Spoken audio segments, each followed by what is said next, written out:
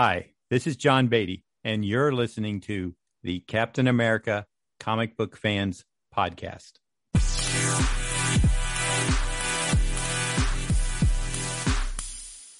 Greetings, Cap fans, and welcome to episode 107 of the Captain America Comic Book Fans Podcast.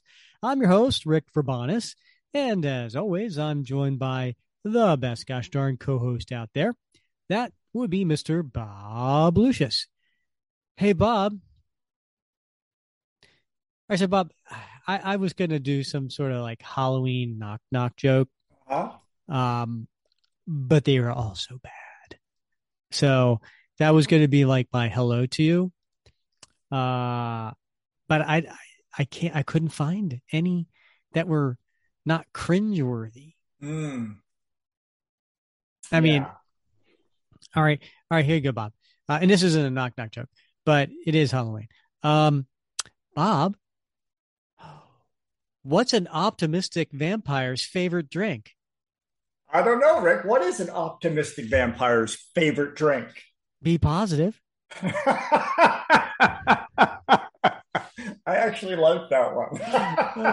That's like the best I could come up with. I like that one. That's a good one. Yeah. Yeah.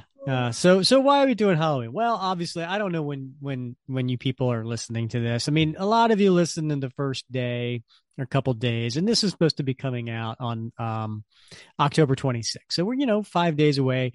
We've got Halloween, and so we thought we'd do a Halloween tie-in. And so today we're going to be covering, Bob, Captain America 326. What?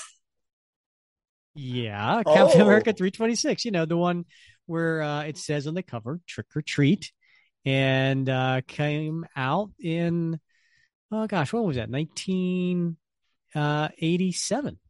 Well, Rick, I want you to know, because I know you often bring up the fact that perhaps I come into these recording sessions a little bit unprepared.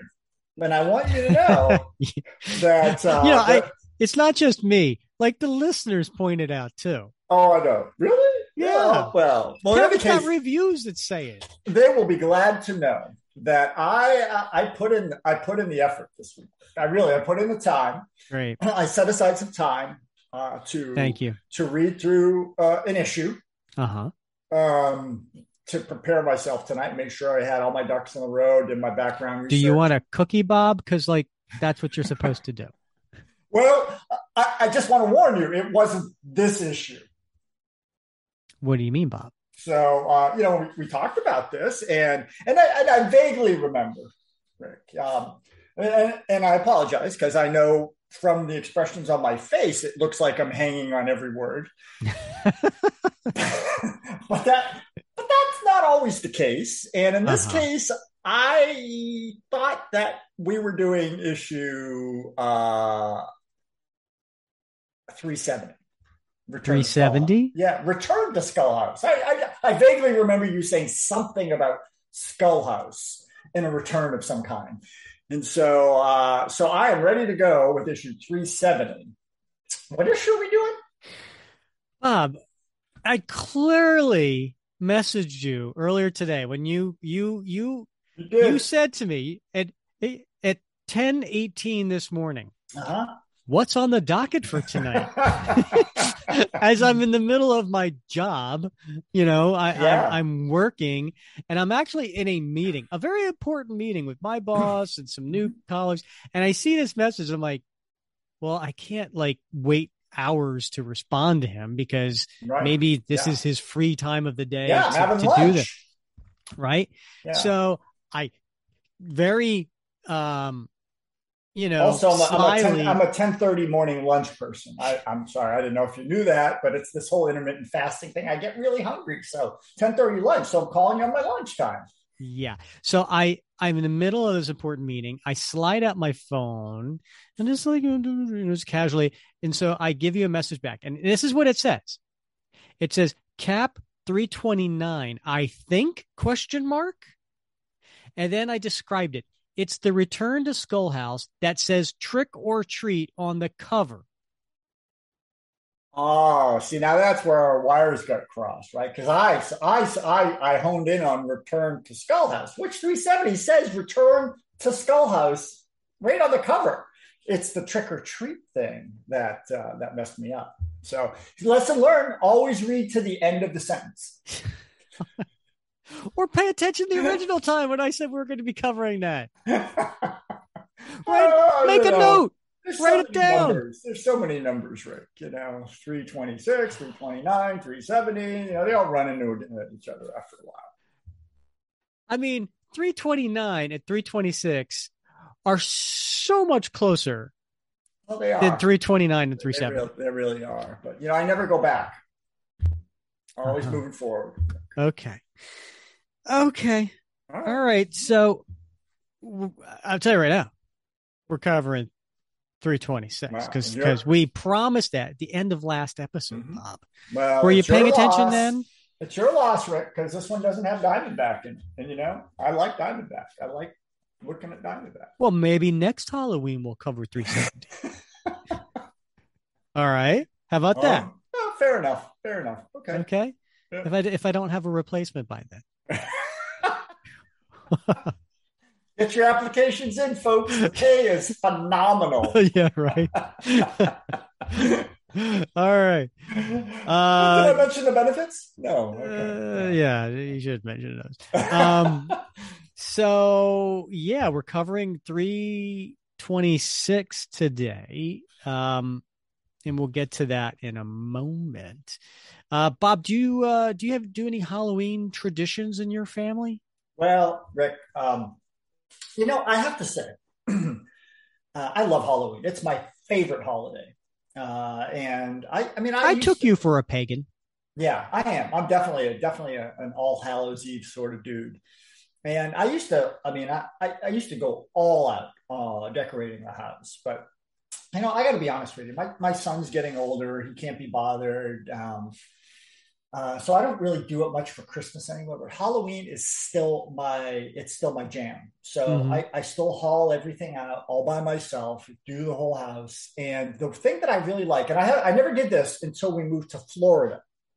Apparently, I don't know, maybe it's a Florida thing, but, and I think it's the weather, it's warm. I don't know what it is, but we always set a table up for adults.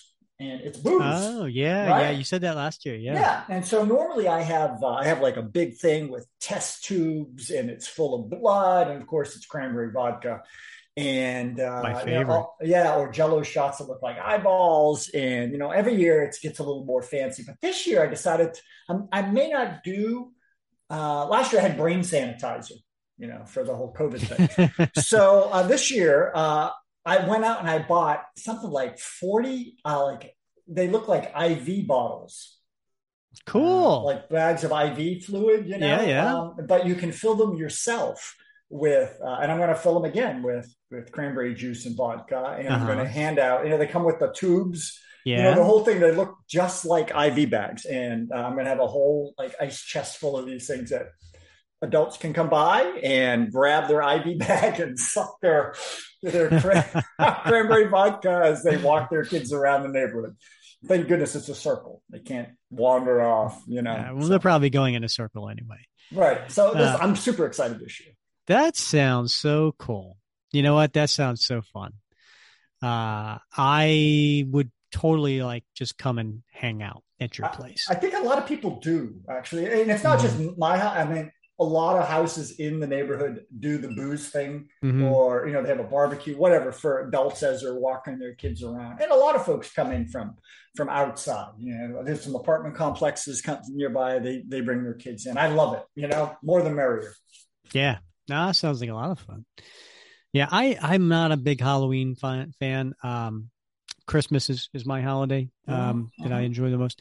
But yeah, I'm not a big dressing up in a costume guy, or that kind of thing. And I know to some people listening, that's because they're cosplayers and stuff like that. And that's, and I have a lot of friends who are, and I respect them, and I think that's fun, and I think that's great. I just don't have the patience to do it. And I see some of these awesome costumes out there. People, I would love to do it. Yeah, people do some amazing stuff. Sometimes when I after these big cons, like, New York Comic Con ended not too long ago, and I'll just go. I'll go on only to look at the pictures of the people who dressed up. Like, nothing else really interests me. I'm like, but I want to see all those cosplayers. Yeah. So I get it. I know why people like the holiday. Do you have a favorite candy? Do I have a favorite candy? I'm a simple man, Rick, and I like the Dum Dum Pops. I'm not going to lie to you, buddy. Sometimes I go out and I buy a bag of them just for myself. I keep them in a jar in my office. How about that? Yeah. Did your mom just, like, every once in a while, just to shut you up, go through the bank tellers drive-through just to get you one of those? No, but that's God, I wish she had. I don't know how I got hooked on Dum Dums. They're so simple, they're not like blow pops, And I always get to, or Tootsie Pops, they're small, I don't feel guilty about it, unless I have like 10 or 12 of them. But that's my thing. How about you? You have a favorite candy? Oh, yeah. Oh, I do. Is it candy corn? Oh my God. No. Swedish Fish? No. My daughter loves Swedish Fish. Yeah. She loves those. Yeah. No, I am a big Reese's peanut butter cup guy. Oh. I love peanut butter. Love peanut butter. Really? Okay. And then so chocolate and peanut butter. Yeah. Okay. Yeah. Okay. That's my thing. And then I'll occasionally like a Kit Kat or a. I miss that. I used to be a real candy fiend, and but as you get older, your taste buds change, your tastes change, and now my son is your waistline changes. My son's 12, and he'll eat any candy. He's like a piranha around a chunk of meat, and and I want to be like, oh yeah, I'm gonna have that, and then I always get halfway through it, and I'm like, that's enough. It's sweet for me. Yeah. Oh no, trust me. And this baffles everybody I know. I don't have a sweet tooth. Okay. Mm-hmm. So I can. Oh, you're sweet enough. No, I can get, those packages of 2 Reese's cups, that come to a package, right? I can take one out. Yeah. I can eat half of one, and put it back in. Oh my gosh. And then go back a week later and finish it. And people are like, are you sick? Are you crazy? Cut it out, cut it into 6 slices. I don't have a sweet tooth. And so if I'm eating candy, I'm never going to do it when I'm hungry, because then I'll eat just more food. Okay. You know what I mean? Yeah. So I only eat candy when it's like I'm full, but I just want to taste, Yeah. And then so like those box of Thin Mints, from the Girl Scouts. Yeah. I literally will keep a sleeve in the freezer and it'll last me a year, because I'll take one Thin Mint out, snap it in half, eat half of it, because they're great frozen. Right. Yeah. And everybody thinks I'm crazy. How do you have that willpower? And I'm like, well, I guess, I just want to taste. I'm not hungry. Okay. All right. Good. Now, you, listen, I'm not patting myself on the back too much. My downfall is the savory stuff, the salty foods. Yeah, I've seen you tuck into a bag of vegetable chips, man. And I feel like I'm doing pretty good when I'm eating the vegetable chips. Bag of crack for this guy. I know. Yeah. Nah, yeah. Listen, my favorite would be like chips and salsa. Cassava chips. He's into it. Sweet potato. Hey, don't get me started. Yeah, I've seen him go. Yeah. So we all have our weaknesses. Right. Yeah. Right. So I guess you're not dressing up for Halloween. I am not. All right. No. Okay. Might have my Captain America underoos on. Yeah. That's about it. Yeah. I would love to. I've been trying to get my wife to dress up again for years, but the last time we did, we had Bobby. So she's not doing that again. So who are you? She's like, no, that's how we got in trouble in the first place. All right, so Bob, I guess we should get to it, right? Yeah. Oh yeah. Yeah. So issue 327 has here's the funny thing. It has a cover, right? Yeah. Yeah, 326. Okay. How would you know?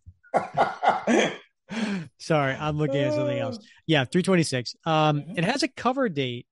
Get this, of February 1987. That's odd, right? Yeah. But it hit the stands October 14th of 1986. So confusing. So that gave it a couple weeks out before Halloween, and good thing, because on the cover here, it is a big, and Mike Zeck did the cover, right? So he was at this stage, he's just doing covers. Bob McLeod is inking him on this cover, and it's the cover of the Red Skull's mask. Huge, right? Takes up, the whole page almost. And it's just, but there's nothing behind it except light, almost like a jack-o'-lantern, right? Where the eyes and the nose and the mouth are all glowing. And then there's this big glow behind it. And with rays coming out all around. And you have Captain America stepping out of the Red Skull's open jaw. And he looks a little scared, a little nervous, a little perplexed, a little confused. And then there's some greened out characters around him that also the light from behind is coming out of their eyes. And they are all dead foes, Bob. Right?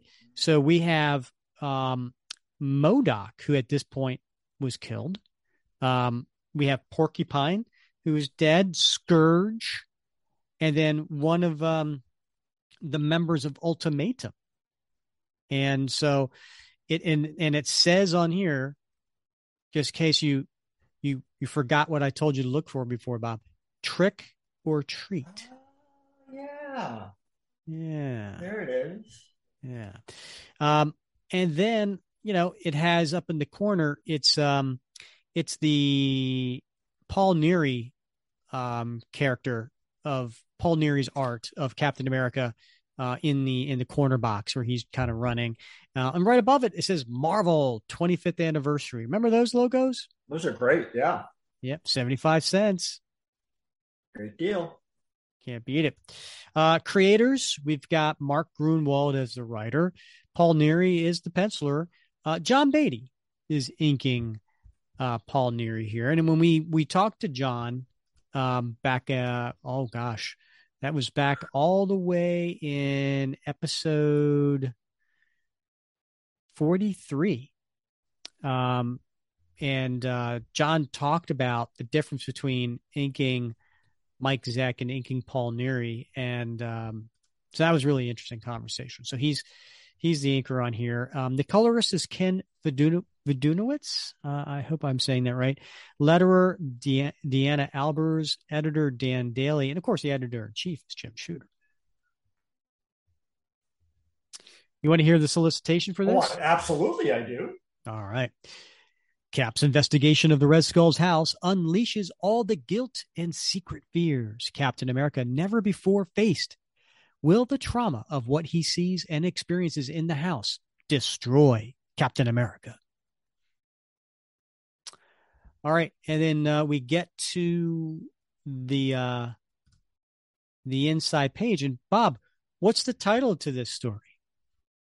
The Haunting of Skull House. Oh, it's almost similar to what I told you. Similar. I thought you said return, but reasonable people can differ. Little known fact, Rick. Do you know that the Skull House has a tavern in the basement? Well, yeah, Bob. You know why? Because I read the issue. Do you know what that's called? Yes, Bob. It's in the issue. Do you know why I bring this up? No, Bob. Tell us why. Because when I was a young man, I grew up next to a University of Lowell. And the University of Lowell had a very extensive dormitory complex, but they also had a nightclub, and that nightclub was called the Rathskeller. and I desperately wanted to get into the Rathskeller. And so I tried on multiple occasions to sneak in there when I was underage. Never succeeded, but it's always been like hanging out there as an unattained goal for me. So one of these days when I get back and I have time, I'm going into the Rathskeller, and of course I will be arrested and immediately thrown out, because who wants to see a 54-year-old man in a university, bar slash nightclub, right? So, but checking the box, right? Yeah, you do. Yeah. You know what? I think you should totally do that. Yeah. Yeah. And maybe it'll be like some white beads hanging over the door as you're pushing them away. Right. Yeah. All right. So here on this huge splash page, we see the Skull House, which is this big, creepy looking mansion, almost like similar to the Haunted Mansion on, like you go to the Walt Disney Park or something like that. And it's at the top of this hill. And there's the big full moon behind it. Okay. And Cap is going through some iron gates, and there's a mist. And a lot of this story is going to be told from Cap's inner monologue. This is just about the last place in the world I ever wanted to set foot in again, especially on Halloween. The last time I was here, how long has it been? I came but a hair's breadth away from losing my closest friends, my honor, and my life. I've spent the months since trying to forget the tortures I endured at the hands of the lord of this dark manor. He's dead now, but there's always the possibility he left me some foul legacy. For that reason, I've had my hotliners watch the place. If they saw any suspicious activity here, so much as a single light burning in the window, they were to call me. They did. My name is Captain America, and walking into danger with my eyes wide open is one of the things I do often and well. Next page, Cap makes it up to the front door. And again, there's a lot of like fog wisping in around. I'm not a strong believer in the supernatural. Sure, I've seen some strange things in my day, phenomena that I couldn't begin to explain. But I still believe that rational explanations exist for everything, including magic, ghosts, premonitions, the whole ball of supernatural wax. All that said, I must admit that this place, Skull House, has an atmosphere about it that makes the back of my neck itch. I know that evil is an abstract concept that cannot be perceived by the senses, but this house, as rational as it seems, exudes an ambiance of evil. And then I like these three panels because you're just looking at the doorknob from the side, and all you see is Cap's hand reaching for the doorknob, and then his reaction. Yes, the lord of this dark manor was the most evil man I'd ever met, but he's dead now, and his evil died with him. Odd. I pull my hand away from the knob just as I'm about to touch it. Why did I do that? Caution or fear? Buck up, man. This is a heck of a time for you to lose your nerve. And then he grabs the handle and he turns it. Hey, Bob, what do you think the Red Skull used to get into the house? A skeleton key. He's going to be here all night, folks. Hey, Bob. Yeah. What do you call a skeleton who uses a doorbell? What do you call a skeleton who uses a doorbell, Rick? A dead ringer. Hey, Bob, do you find my skeleton jokes humorous? Oh, honey, can you get me a refill?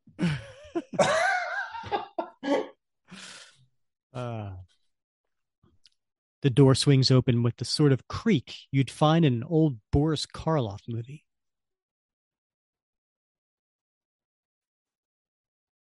Boris Karloff movie. He's really dating himself there, Rick. No, Bob, you're supposed to do the special effect.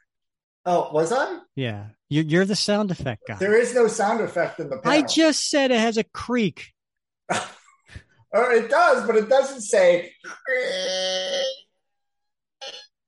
Yeah, that's your job. I should have remembered the WD-40 oil. Oh, was that product placement? There's a product. Is Marvel placement making money here? Yeah. What?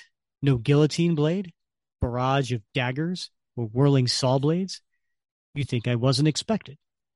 So he's walking in there with his flashlight. Very creepy.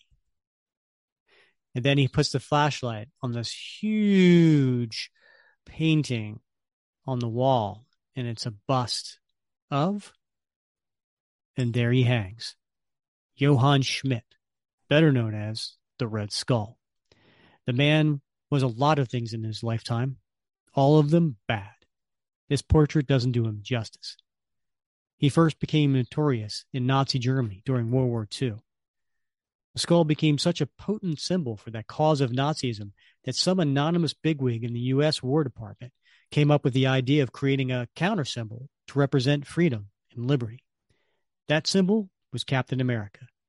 I was chosen to be that symbol. Me, the sole survivor of the government's project to create a super soldier.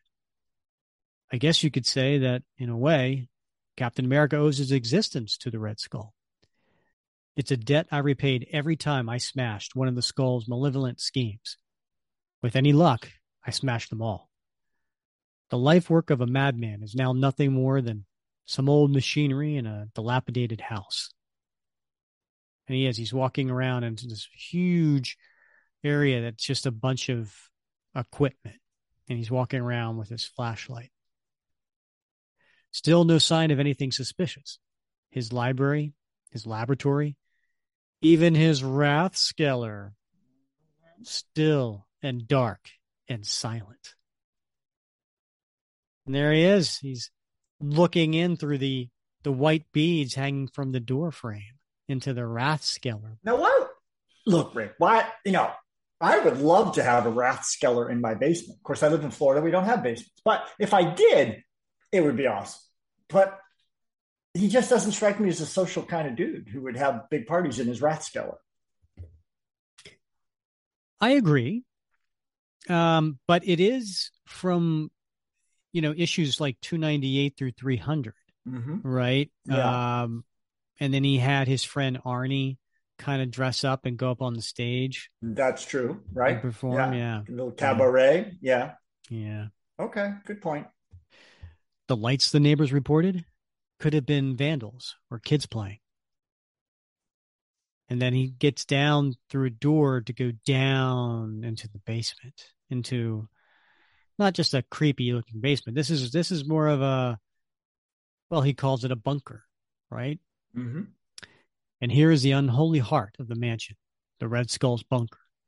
It was here that the Skull and I fought our final battle.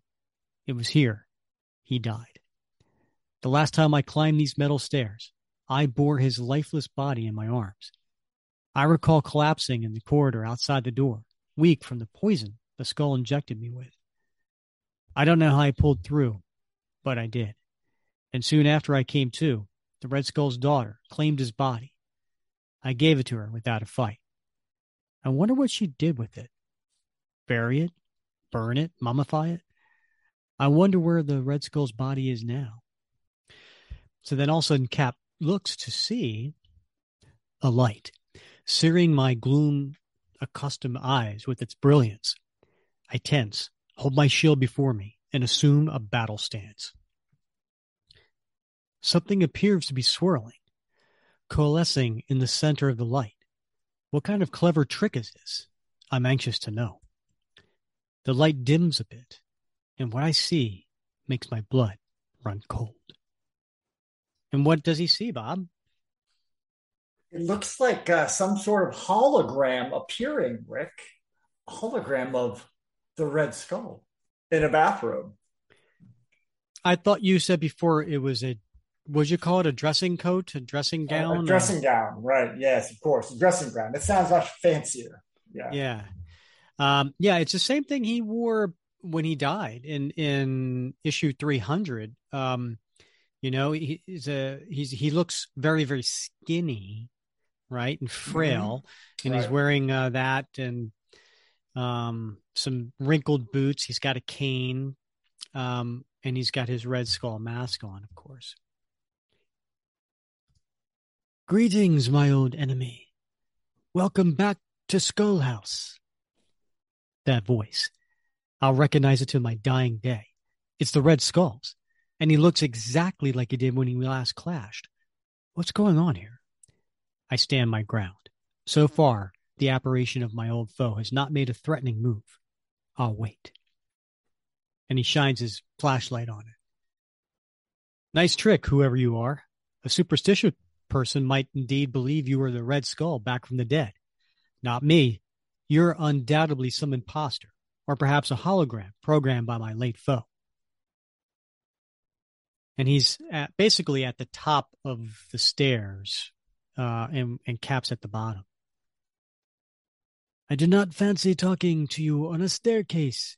If you wish to continue our little reunion, join me in my Rathskeller. Oh, so he invites Cap and not you. Not the first time. He turns, about to leave. Your face, Skull. Let me see your real face. Why, certainly. And then we see these 3 panels, slowly, the Red Skull pulling his mask off. Satisfied? I'm not sure why I had him, or it, do that. A hologram could have been programmed with both of his visages. Come now. The lower half of his body becomes a wispy trail. I bound up the stairs, 4 at a time, and slice at the swirling air where he stood. If anyone had truly been here, he wasn't here now. And Cap does. He takes his shield and he slices at it, but there's nothing there, but we hear laughter of the skull. I check the landing and door frame for a hologram projector. None in evidence. That still doesn't rule out the possibility. The only possibility I'm ruling out is that the skull is back from the dead. Whatever I saw invited me to the Rathskeller. You can bet it's a trap. But it's one I'm going to have to face in order to get to the bottom of this sham. When I enter the Rathskeller, I find him waiting for me. He's sitting at the same table where the 2 of us sat many months ago when he told me the story of his life as a prelude to our last battle.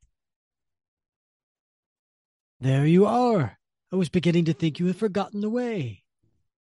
And he's sitting in a booth with 2 very large steins of beer waiting there.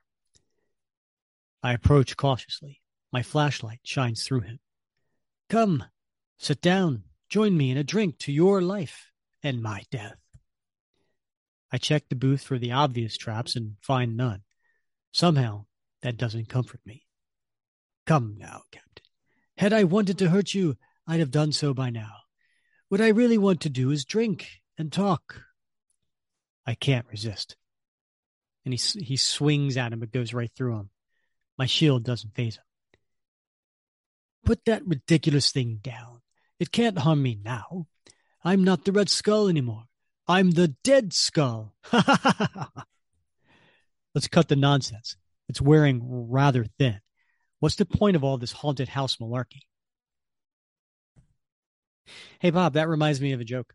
Oh, here we go, folks. So, can you imagine if the roles were reversed and instead of Captain America falling into the ice in suspended animation, it was the Red Skull instead? Because if it was the Red Skull, he'd have to change his name to the Numbskull. Oh, folks, it's a homemade joke. Did you like that? I did. I totally made very that up. Nice. Very nice. Well done. Oh, thank you. Yes. No. Always a skeptic, eh? You do me such injustice. Am I not your greatest enemy? Haven't I provided you with the grandest battles? Your most satisfying victories? your greatest opportunities to prove your heroism. Wasn't our last battle the grandest of them all? You affirmed your superiority over me once and for all. And then we get to this big, I wouldn't call it a splash page, but it's a montage, right? Ooh, nice. Of the Red Skull's face in the middle without his mask, the aged face, and then around are all the images of what he's about to describe, which happened in issues 298 through 300 of Captain America. Surely you remember how it came about, how I had my wretched daughter, Mother Superior, and her insipid playmates kidnap your Fraulein Bernadette and bring her to me. She was soon joined by 3 of your other closest friends, all captured similarly and consigned to my dungeon. I subjected you to rays and chemicals to accelerate your body's aging process. Was it fair that time had caught up with me, but had spared you? Not one bit. Then, with you as my prisoner as well, I administered the 2 of us some poison, so that when I went, I could take you with me. I proposed that we spend our last few minutes alive, locked in combat. But you wanted to deny me that request and waste your final moments searching for a miraculous escape. So I forced your hand, feigning I'd kill your friends. I made you abandon all hope and want nothing more than to kill me. I rejoiced I brought you down to my level. But somehow, you still managed to thwart me. Though I begged you to do so, you refused to snuff out my life with your own hands. No, you let the poison take me. Imagine the horror of having the last thing you ever see in this life be the sanctimonious face of your most hated enemy. What a cruel jest, forced to concede final defeat in that way. The flames of the inferno were a welcome sight after that. The leering apparition certainly has its facts straight. That was precisely how my last battle with the Red Skull went. Wait a minute. How could the Skull have programmed the details of his own demise into the hologram machine? When would he have been able to do that? I'm still waiting for you to get to the point. My point? This. I had to live up to my own capacity for evil every day of my life, just as you have had to live up to your capacity for goodness. On my dying day, I was forced to concede failure in my lifelong quest to corrupt you, to lead you astray from your path of righteousness. Imagine my glee when, after my death, with no help from me, you proceeded to corrupt yourself and become as bad as I am, or rather, was. What's that supposed to mean? Behold, Captain, do you recognize this figure? And he points to a shadowy figure that's standing up on the stage. Who is it, Bob? It's an agent from Ultimatum, Rick. He's an agent of that terrorist group Ultimatum. Not just any agent. He's the agent you shot and killed. Tell us about yourself, agent. I am Vladimir Korder, born Krakow, 1946. Hydra agent for 5 years, mercenary in Africa, 3 years, Ultimatum agent for 5 months. I was assigned to guard 110 American hostages with order to execute them if anyone interfered. I never learned the name of the agent I killed. He could have been named Korda. The memory of that incident still makes my stomach knot after all these weeks. When did that take place, Bob? That was way back in Captain America 320, Rick. Well, not really way back, Bob. Wow. We're on issue 326. I know if we were on issue 370, Bob, that would have been way back. That's 6 months. That's half a year, Rick. Yeah. Right? Well, in comic time, it's weeks. Yeah. When Captain America showed, I opened fire on the crowd. Captain America then shot me dead. I try not to betray any emotion, but the sight of that agent unnerves me in a way that not even the Skull's apparition can. Again, I ask you, Skull, the point. Don't you see, Captain? By committing a little evil yourself, by taking a life, You have opened the portals to perdition and given me, your perfect opposite, a little life. That's preposterous. I am now an agent of a higher power than I have ever dreamed existed, Captain. The task I am charged with is one I'd never have undertaken if my will were still my own. But you see, when you tainted yourself with evil, I, your perfect opposite, was tainted with a sliver of goodness. I am here to offer you a chance at redemption for taking a life. Ironic, no? And what is this alleged chance of redemption? When you murdered the ultimate agent, you tainted yourself with evil. To cleanse yourself of that evil, you must die, and by your own hand. That's a good one, Skull. You want me to kill myself on your say-so. I know you, my old enemy. Your reverence for life and incredible will to survive render you incapable of surrendering any human life, especially your own. Your way is to never give up and keep on fighting to the end. Your destiny is to die gloriously in battle against impossible odds for the noblest of causes. So the powers I now serve have arranged for just that. And he points to the stage. And who do we see there, Bob? Well, there is Porcupine. Yep. There is MODOK. Uh-huh. There is the Scourge of the Underworld and the aforementioned Ultimatum Agent, Monsieur Corda. Wait a minute. Are you sure that's a Scourge? Because that looks like Snake Eyes from G.I. Joe. It does. It does. It looks like a combination of Snake Eyes and perhaps a wayward Hydra agent. Yeah. Right? Yeah. I mean, he's wearing like he's basically looks like Snake Eyes. I would say he looks like, no, I'm not going to describe it. If you know what Snake Eyes looks like, that's Snake Eyes. He even has an Uzi, which was Snake Eyes' gun. Yeah. Right? Yeah. Not a good choice, might I add, but yeah. Why not? You don't like an Uzi, Bob? I don't. I really don't. What do you have? Very inaccurate. They're inaccurate. You know, they're well, which explains how the G.I. Joes were all still alive. Right. Exactly. Yeah. So, but they look cool. They do look cool. Yeah.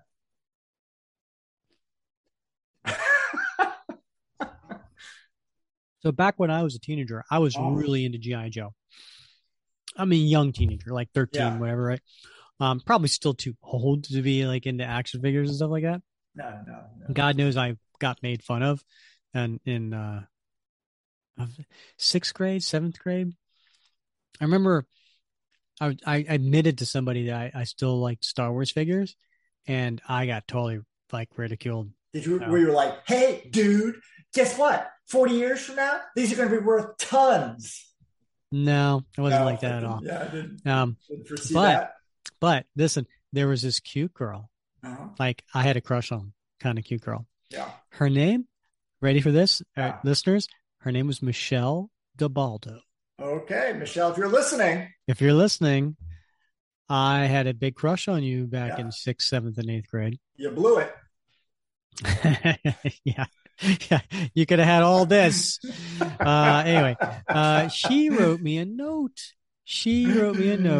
And it said, I think, I don't know, Star Wars is fun or something like that. I think Chewbacca's cute or something. Oh my gosh. Yeah. Rick, you needed like a professional to come in and interpret that for you, because what she was saying is, you're cute, buddy. You're her little Chewbacca. I was a lot hairier back then. Oh my gosh. But anyway, getting back to G.I. Joe, Snake Eyes, everybody loved Snake Eyes. He was so cool. Right. And I always thought the Uzi was cool because it was like a pistol, but it was a little extension of a pistol, and that fired like a machine gun. Mm-hmm. If you could hold it like a pistol, but fire like a machine gun, and it had like like that big what do they call? Yeah, magazine. Thank you. Yeah, the magazine that went into the handle. Yeah. Right. And I always thought the Uzi was cool, but I totally understand that it's not very accurate. But it's probably not made for accuracy. It's probably made for like crowd control, if you know what I mean. Spray and pray. Right. Yeah. All right. Should we get back to the comic? Sure. Yes, Oh, yeah. Okay. Yeah. Michelle, call me. All right. Cast your eyes to the cabaret stage. Joining the man you murdered are 3 others of your foes who, like me, died in your arms in the past few months. MODOK, the porcupine, the scourge of the underworld. Each of them restored to a semblance of life for the sole purpose of giving you someone to battle to the death.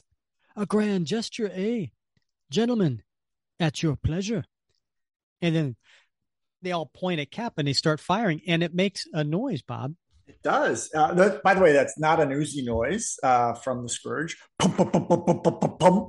And of course, the Ultimatum Agent. And what are the quills from the porcupine sound make? If you say so. I'm sorry. I have a hard time looking at the porcupine after the whole She-Hulk. I know, right? MCU porcupine. So it's a whole different. That's changed it for me. I know, especially when he took off his mask and they're like, "Oh my god, the smell." I still don't fully give credits to the spectators standing in before me. No, sorry, not spectators, specters. I still don't fully give credits to the specters standing before me, but the bullets and the quills that volley past me, ripping apart the booth where the skull sat, those I can't ignore. MODOK, the mental organism designed only for killing, may be the deadliest of the bunch. While the others use more conventional weaponry, MODOK strikes with his mind. The table I was standing near explodes with a single laser-like blast from that focusing crystal on his brow. At least I saw it coming.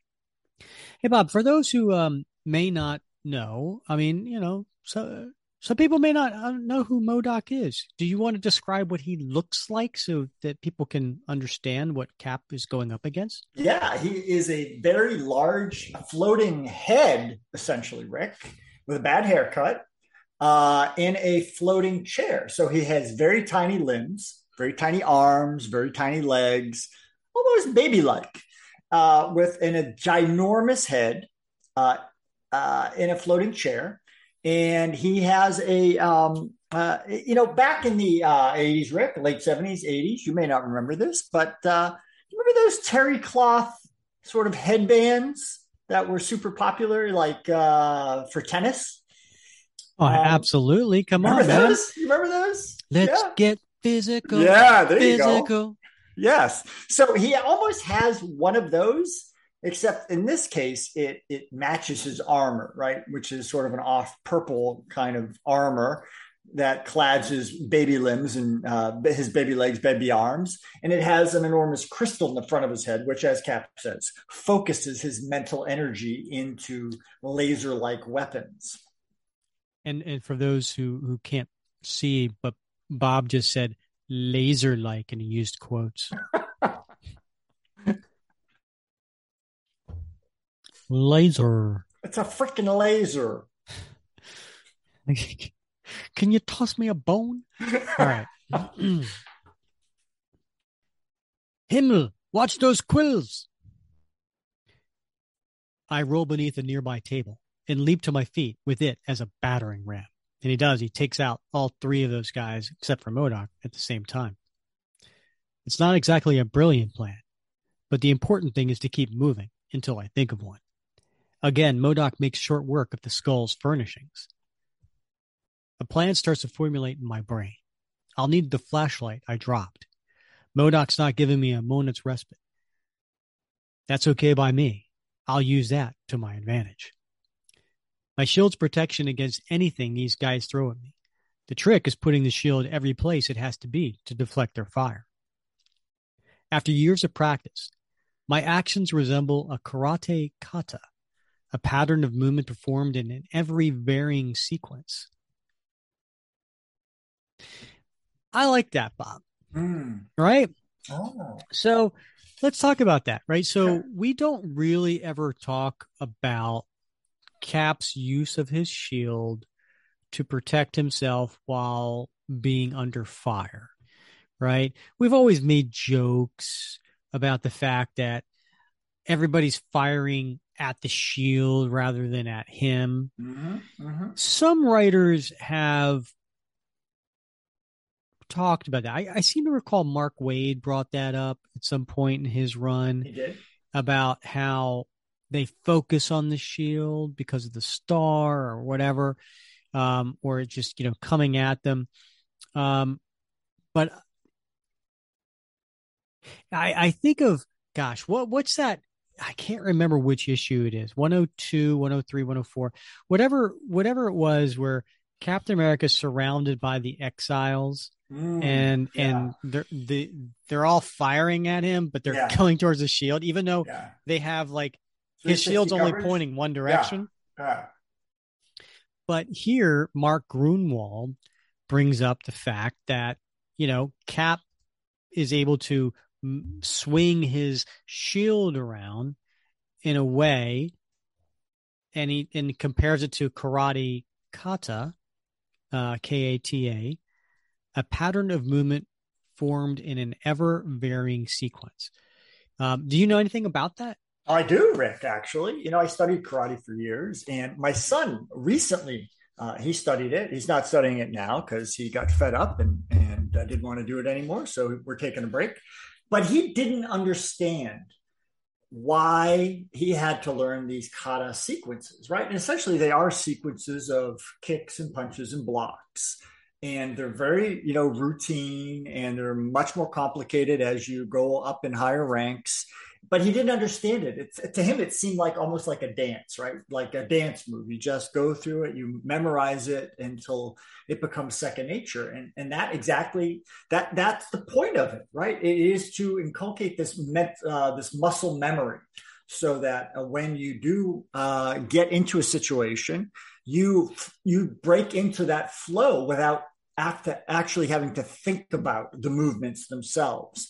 And so I think this is a great example of that Gruenwald brings up, of how the movements of Cap using his shield and his hands and his legs and his feet are almost kata-like. And we see Cap in various sequences in different comics practicing against robots, against life model decoys, against all sorts of practice foes.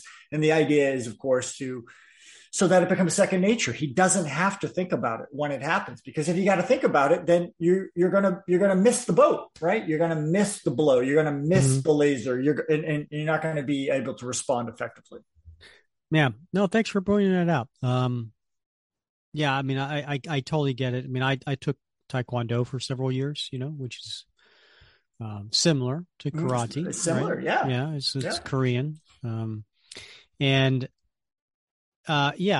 I like that Mark brought that up, right? That it helps explain of some of what happens. And I think later on in this issue, you wouldn't know this because you didn't read it, but later on in this issue, there will be a time where he brings that up again. Uh-huh. Ooh, I can't wait.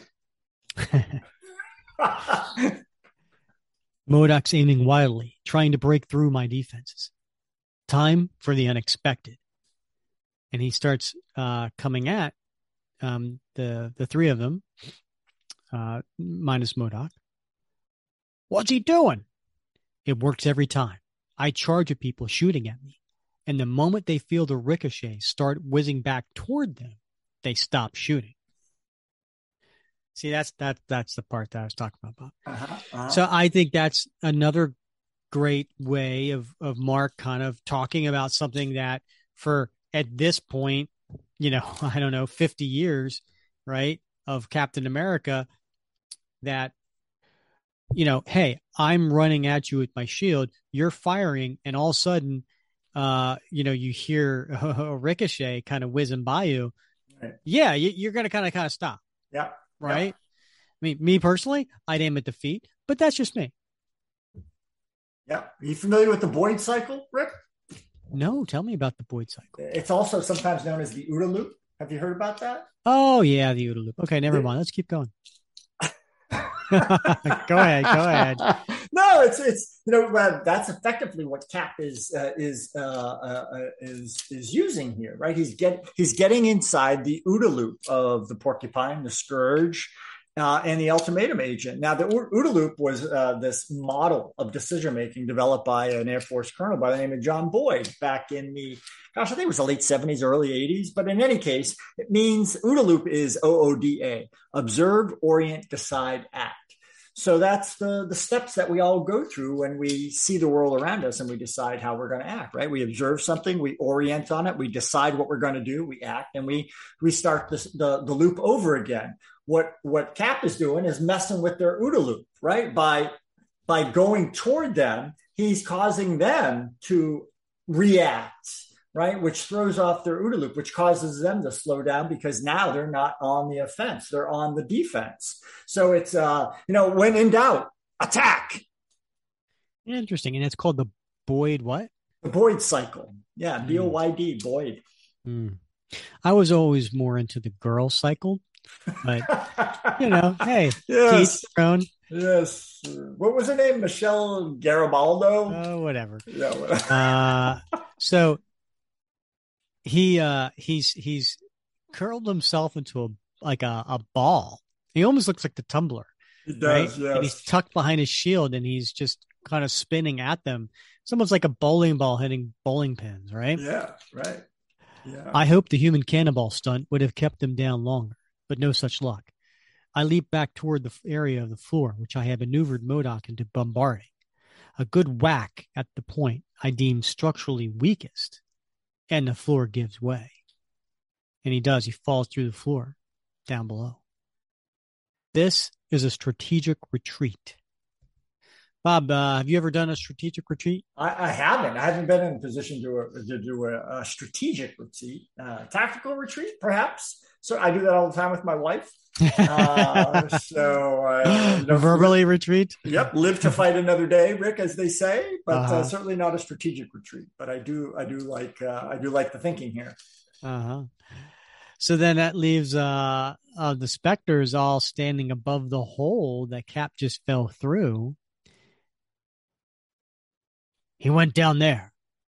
Stand aside, little men. I will enlarge the hole so we may follow him. She, I never figured Cap to be a coward, running away from a fight like that.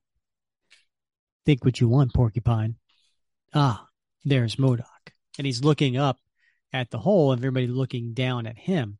And he turns on the flashlight. Click. And it goes right to MODOK's eyes. And he acts like a big old baby. Big old baby that he is. Yeah. With your teeny little arms and teeny little legs. Can't see. Can't see. Now hold that pose. And he tosses his shield up from down below on the second level. But he comes up and he hits MODOK's laser beam crystal. Yeah, there you go. Headband thing. Yeah. I did it. I broke the mental transmitter on his brow, which enables him to project his mental energy as deadly force. Now he'll be a lot easier to deal with. There's something surreal about all this. I still can't believe these are the actual persons come back from the dead.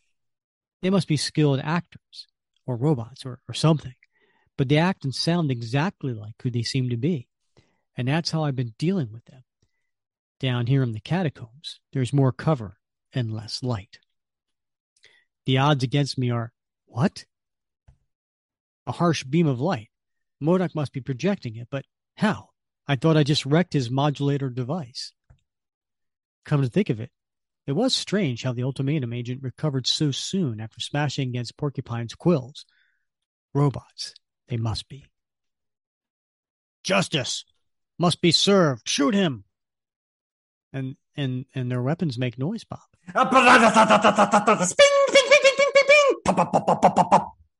Thanks for the warning, Scourge, or whoever you are. One good thing about MODOK's spotlight, my foes can't see any better than I can. But while their shooting reveals their position to me, I'm as silent as a panther. Till I make contact, of course. The agent's face feels like flesh as I strike him a glancing blow with my shield. There goes the robot theory. I'm rougher on Porcupine's body armor. Scourge feels non-metallic, non-robotic too. A force blast blisters the air over my right shoulder. It's obviously MODOK, but how do you repair his cerebral circuitry in such a short time? Frustrating. I've got all the pieces, but how do they fit? Surprised at our persistence, Captain? You should be. Now that we are all agents of a higher power, our resilience, our stamina, our very wills to succeed have been augmented to unsurpassable levels. I don't know about you, but as soon as I said that, I felt like saying, inconceivable. I don't think you know what that word means, right? We four ghosts cannot rest until you have laid down your life. And he fires at one of the pillars that's holding up down in the catacombs. Not the cheeriest of thoughts. I'm beginning to feel the first twinges of fatigue. If the four of them truly are inhumanly tireless, it'll just be a matter of time until... No, I cannot give in to defeatism. I can and I will battle them as long as I have an ounce of energy left in my body. And by the founding fathers, I will win. You can run like a frightened rabbit, Captain, but it will only delay the inevitable. Can't let MODOK hog the glory of the kill. Where's my gun? Unbelievable. The others are recovering. That's 2 of these support columns I've decoyed MODOK into blasting. One more might do the trick. And he does. He fires at the column. But Bob, we cut. Oh, yes, we do. To another panel. And there's somebody watching Cap battle these guys on a monitor. Right. He's lit only in red, and we only see a slight from the back profile of the side of his head. We don't know who this is yet. Ha ha ha ha! Look at him, cavorting about, chasing shadows, battling the demons of his own mind. This is the revenge I have craved all these long months. They won't let up. They just keep coming at me, forcing me into corners I have to fight my way out of. They can't be human. They can't be ghosts. They're like something out of my darkest nightmares. The foes I cannot beat. How many times must I smash these things before they'll stay down? I held back the first time, believing them to be human beings, impersonators. But now I'm striking with all my might, putting everything I've got into each blow, every throw of my shield. MODOK must have figured out my plan to have him collapse the roof. His mind blasts haven't been as reckless since the second pillar collapsed. He stops my shield at mere foot before it strikes him. It should still be just enough diversion if I really move. And Cap does. He pounces and he hits one of the columns. The instant my feet strike the crumbling stone, something occurs to me. Against my will, I've been placed in a situation where the only way I can beat my enemies is by killing them. Yet, killing, with the express intention to do so, is what has been preying upon my conscience these past weeks, and it's what the Skull's ghost told me I'm here to atone for. If what I am doing is successful, while I have betrayed my ideals, condemned my soul, past the point of all redemption, piercing the thunderclap caused by the ceiling cave-in, I think I hear the dying screams of the 4 beings I've been fighting. And the collapse, Bob, makes a loud noise. Whoa! I'm still uncertain what they are, or were. If they are robots, then I hope these falling stones demolish them. If they're human beings impersonating my foes, then I have 4 more deaths on my conscience. If they truly are what the Skull claimed, my foes bodily brought back from the dead, then I'm off the hook. It's no crime to kill something that's already dead. How I wish I could believe in ghosts. And it's one big splash page, right, of Cap jumping up while the ceiling collapses on the 4 foes. And it's interesting. It's almost like Grunwald is going back to the Roger Stern, John Byrne era, right? Defending them when he says it's no crime to kill something that's already dead. Like when he killed the vampire. Baron Blood. Baron Blood. Yeah, exactly. Yeah. Right. And he decapitated it with the shield. It's like, well, he was already dead. Did he really kill him? Yeah. That's a good catch. I know that's up for debate too. And maybe next episode, when we talk to Professor Mark White, we could talk to about, we're certainly going to get into, does Cap kill? When is it okay? When is it not okay? In the history of Captain America comics, how has Cap handled killing? And this issue we're covering, obviously, is a big deal. And he talks very plainly in the fact that killing is wrong, and then that it weighs on his conscience. Right. Yeah. And then we cut back to that person who is watching on the monitor is watching, but it's a person still in the shadows, but he's sitting in a wheelchair. Confound it all. What does it take to break that man? I expose him to a potent hallucinogen to make him highly suggestible. I provided him with all the audio-visual cues necessary to direct his hallucinations in the desired path, and I supply him the perfect scenario for his own demise, exploiting his deepest guilt, and he still won't break. Can it be that Captain America is incapable of envisioning his own defeat under any circumstances?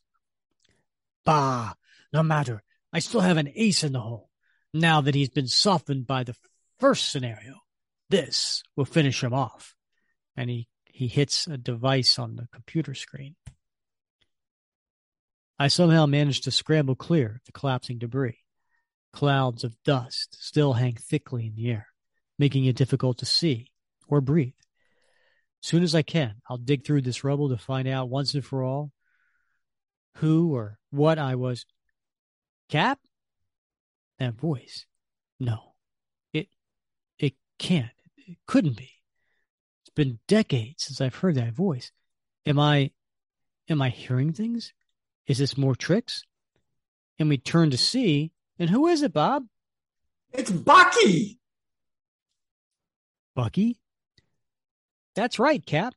James Buchanan Barnes, your original partner and all-around swell guy. How you doing? I've had enemies try to fool me with doppelgangers of Bucky before. I grab him. I touch his face. This is no robot, no actor in makeup.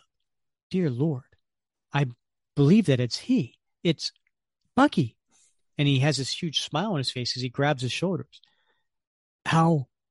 It's past midnight. It's no longer Halloween. It's All Saints' Day. They let me come back so I could tell you something, Cap.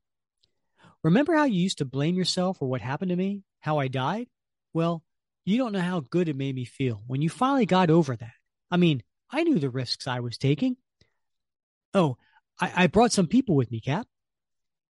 Logic tells me this couldn't possibly be happening. And yet, there they are. My dad, my mom, and Sharon Carter, the shield agent who had been the first great love of my life. And they're all running towards him with their arms open.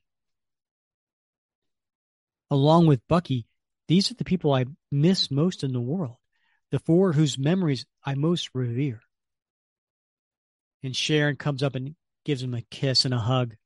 Oh, Steve, you don't know how proud I am of all the good things you've done since I went away. And the mom comes up. Now, the mom, interestingly enough, is an old lady. It's almost like a for crying out loud. Yeah, right? Yeah. Well, an old, comic book version of Aunt May. Right, yeah. And yet the dad still looks he looks like decades younger than the mom. Yeah. Right? Yeah. We're all proud of you, son. I know I wasn't the best. Oh. Well, he also has a very high voice. Yeah, but look. Yeah. The word I know. It does point to her head. Yeah. You're not wrong. Okay. We're all proud of you, son. I know I wasn't the best father a boy could ever have, but you're the best son any man could ever hope to have. Amen. Mom, Dad, Sharon, Bucky, I've missed you all so. But why are you here? Cap, the Red Skull never did one doggone good thing in his entire life. And even now that he's dead, he's still been playing fast and loose with you. You mean that nonsense about how I had to give up my own life to atone for the life I took? Kinda. What the Skull wanted was for you to die in battle. And considering that it was in battle that you committed the mortal sin of taking a life, dying in battle would only have made things worse. Stephen, there are things beyond mortal understanding. This is one of them. I don't know who made up the rules. I just know you've got to go along with them. You freely took a life. You freely got to give up your life. Not begrudgingly in battle, freely. That's the only way you can redeem your soul so that you can be with us. But, Dad, I don't want to die. I close my eyes, and the world starts swirling around me. This has got to be some kind of trick, right? But my father, he may have never been able to show me that he really cared for me, but he never once lied to me, never tried to trick me. I'm so confused. I don't know what to think anymore. Stevie, can't you see you've done enough for the world? No man has ever lived did as much as you have to make things better. You may still look young, but you've been giving yourself to the world for years and years. Your mom's right, Cap.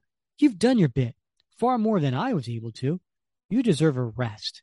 Just as you inspired me to be all that I could, to even lay down my life so others might live, well, others will pick up your work where you left off. Do it for us, Steve, so we can all be together again. The 4 people who mean more to you than anyone else are us. If you don't surrender your life, your tainted soul will never be able to join with ours in the hereafter.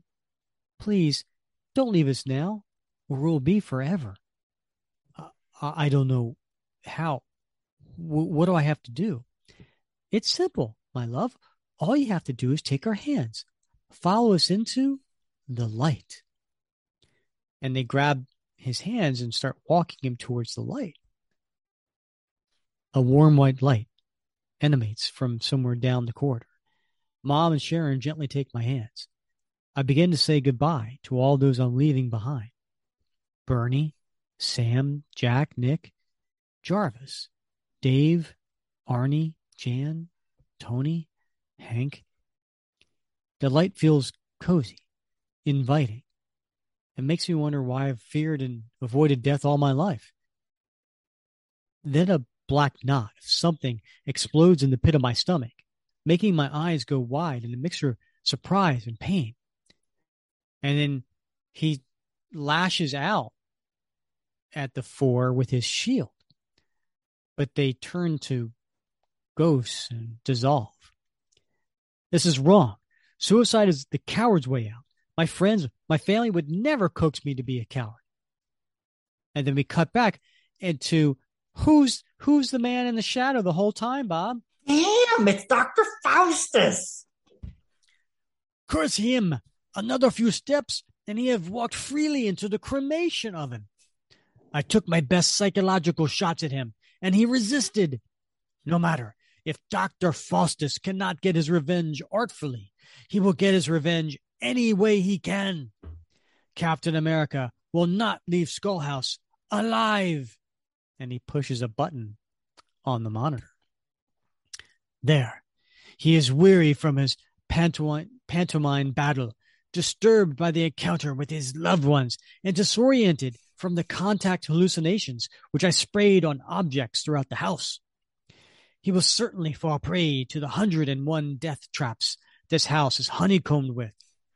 But just on the slim chance that I have underestimated him once again, I will exit the Skull's command center and beat a prudent retreat. I would not want to face him again, especially not after our last encounter, which left me crip. And we turn to the next page. He was about to say crippled, right? Because he's in a wheelchair.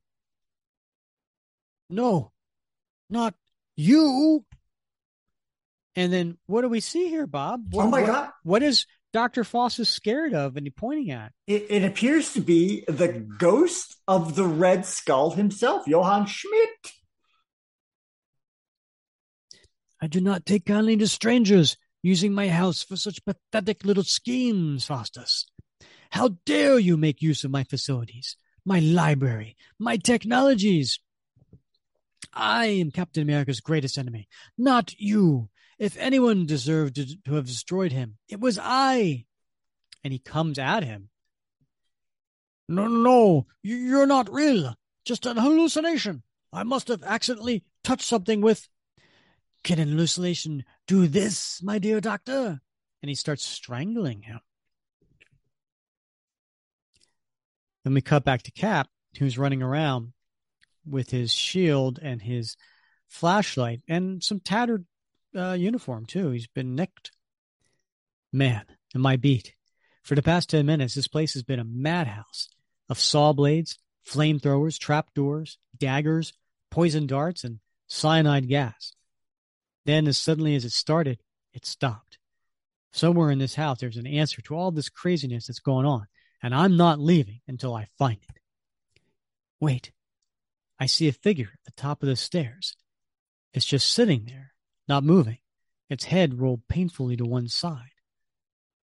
It looks like, yes, it is, Dr. Faustus, the mad psychiatrist.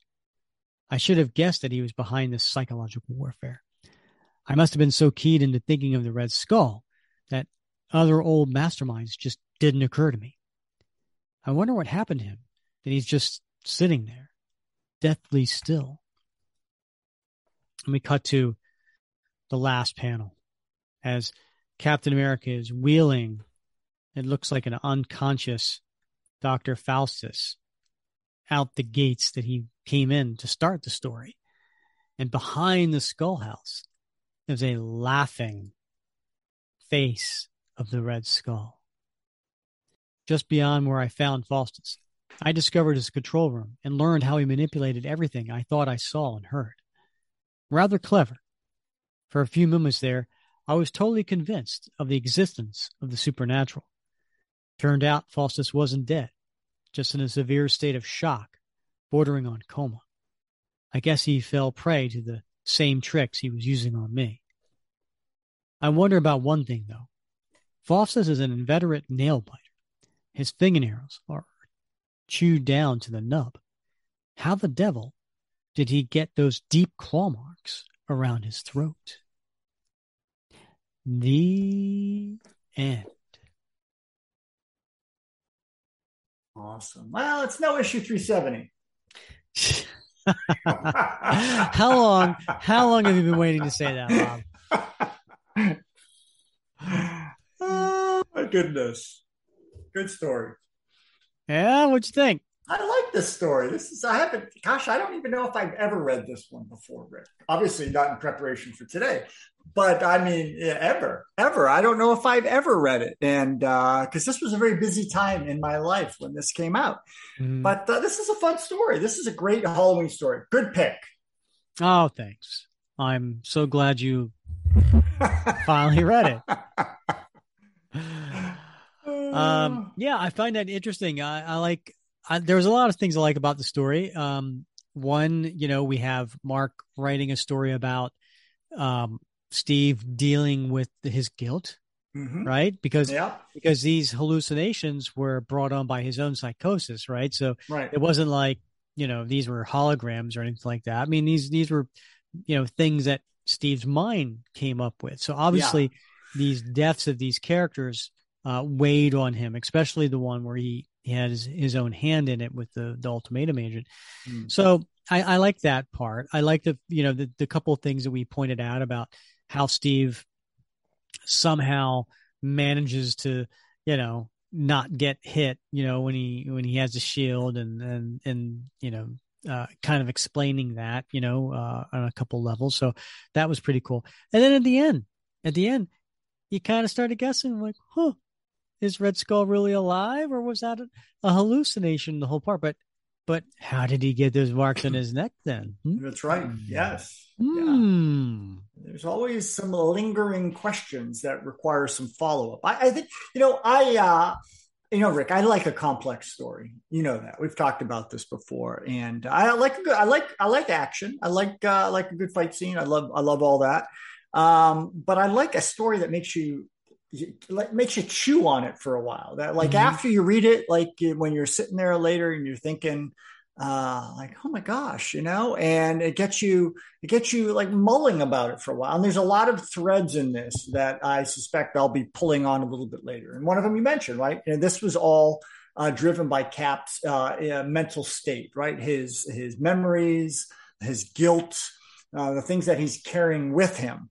Right, all the accuracy of the voices of his parents and Sharon and Bucky, all those things. Though the reason they're so accurate is because it's Cap's memories coming, bubbling to the surface. So I love it. I love the fact that this isn't just a straight up robots, right? These could have been robots, right? Could have been life model decoys. Could have been any of those things, but it wasn't. It's much more complex and rich because it comes from inside Cap. And I think that's great storytelling. Yeah, I agree. I mean, again, it's no 370, but I also enjoyed. So I can't wait. And listen, if 370 is so much better than this, right, then I can't wait a year from now when we're doing the next Halloween issue. I know. Or episode. Yeah. Yeah, so we could do a whole Skull House, a week after week, Skull House spectacular. Let's do that. Yeah. All right, Bob. So let's get to, we have favorite panel, time capsule, and T-shirt worthy. Yeah. Now, you went first last time. I'll go first this time because I know you need some time to actually think about this. I'm ready to go, Rick. All right. Yeah, that's great. Yeah. All right. So for favorite panel, I'm going to go with page 2. This is going to actually be a little bit out of the norm. I'm going to treat the top of page 2 where it has the hand going on the knob. I'm going to treat those 3 panels as one panel because it's a sequence of, I just thought it was good storytelling, right? Because all you're doing is you're focusing on the knob, and then coming from this out of the picture is Cap's hand reaching for it, pulling back, and then going back and grabbing it, and turning the knob. I don't know. I thought that was good storytelling. I'm going to put that as my favorite panel. Okay. All right. This was a tough one for me. There were 2 because you just had 2 seconds to figure it out. Nope. Because there were like 2 runners up. Really, I mean, how could you not pick the womb page, right? Page 18. That full page, where the floor collapses and Cap is jumping up. I mean, that's a fabulous page. And so I was tempted, right? But also I was tempted by the last panel on page 3. There's something about that page that really appeals to me. You see basically a 3/4 of Cap's face up close. And he's got such a look of persistence and determination. I love that panel. But ultimately, that's not the panel the panel I went for. I went for the full splash page. You called it a montage. Oh, I'm sorry. Right? Have you gotten to your pick yet, Bob? The montage of Red Skull talking about his demise. And I love that page. Not because the art is necessarily fabulous, right? I mean, that Johann Schmidt in the middle, it's okay. But it's really the dialogue that goes with the art that I think makes that page really awesome, because it really digs down into the psychopathy of the Red Skull himself. Did you just make up a word? Yep, I did. I made that up. I took 3 credits of psychology in undergrad, and I feel qualified. So psychopathy. I'm going to say psychopathy, and I'm sticking with that. So I like that full page montage, as you described. Very nice. Okay, well, I'm actually using that for my time capsule. Oh, okay. Yeah, I'm using that whole page as a time capsule because it does talk about a specific time, Captain America 298 to 300. Mm-hmm. And I thought it was, a certain place in time in Cap's history that is very much, one period only, right? That final death battle. And so I'm putting that in my time capsule. What are you putting in yours? Well, I'm going to go with on page 19 when we first, I think, realize it's Dr. Faust. No, we don't realize. We see the profile of Dr. Faustus, and he's upset. He's watching Cap on a monitor, and he puts in the tape in the computer system to launch the next scenario, his ace in the hole. It looks like an 8-track tape, right, Rick? Oh, you know what? I misread that. I thought he was like pushing a button, but you're right. He is putting a tape in there. Yeah, right. And it got me thinking, right? Because you see what I'm holding up here, Rick? Yeah, Bob, I don't think that's very polite for a PG show, Bob. Yes. You may want to put that away and something you're going to use later. I don't know. I'm showing Rick what it's a metal box. It's about 5 inches wide. It's about 7 inches long. It's where I come from, that's 12 inches long. It's 1.5 inches wide. This is what in the old days was a memory device, right? Mm-hmm. It was post floppy disk. And this was one of the first like portable hard drives, right? It has like 100 megabytes of memory on here. It's super. So when I see this, and I think back to like, what was it, 1987, right? Yeah. I had like my first PC I bought at that point. I had computers before that, but I remember the memory devices. And I'm thinking of these tapes, and I'm thinking, oh my goodness, right? There's a time capsule memory right there. Back in the mid 80s, what we used for portable storage on our personal computers. And I'm thinking, well, those days are gone. Now everything is. Why did you just do air quotes for personal computers? Because they're PCs. Nobody calls them personal computers anymore, right? But that's the actual name, and you air quoted it. I know, but do people call it that? Do people use the full name anymore? Personal computers. Like, I have to go. Let me go. Hold on a second. I got to go get my personal computer. I don't use personal. I use computer though. All right. Yeah. I use computer. We've sort of truncated it now, right? So computer. Yeah. Yeah. Well, my or if this was issue 286, it would be pewter. Pewter. Right. Yeah. Right. J.M. DeMatteis and was talking about Luther Manning doing his inner monologue with his pewter for Deathlock. Right. Yeah. Right. So anyway. All right. So let's get to T-shirt worthy. I'm going to go with page 15, the top panel. So that is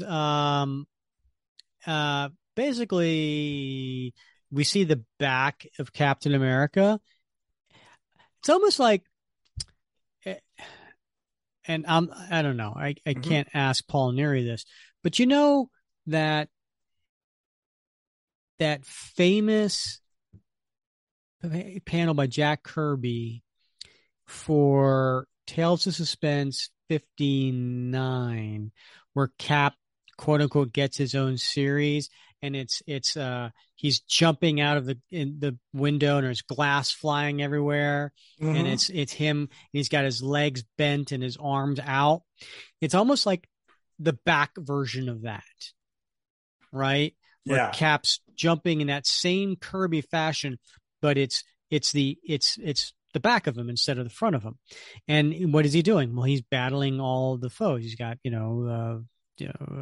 Porcupine and Scourge and all these guys that he's fighting. So I thought that was a cool panel that would be T-shirt worthy. All right, that's a good selection. That's a good selection. Thank you, Bob. I appreciate the affirmation. Yeah. Well, I'm all about validation. Right. So I'm going to go. I think it's page 12. It's the center panel. Is it page 12? It could be page 11. Page 12. I think it's page 12. But it's the one where Cap is running headlong, pushing the table into Scourge, Porcupine, and the Ultimatum Agent, right? Taking all three of them out in one fell swoop. Yeah. Yeah. I like that. That's a good, that make a good T-shirt. Yeah. The only thing would be better if it had his whole left foot. It's a little bit off panel, but I'll take it. Seriously? Well, I call it as I see him. Okay. All right. Yep. No, that's a good choice by you. Okay, so that's a wrap on Captain America. What number, Bob? Was it 328? 326. Just kidding, folks. Yeah. So I know I already mentioned next episode. Next episode for episode 108, which is our first Wednesday of the month, which is when we do our typically our interviews with our guests.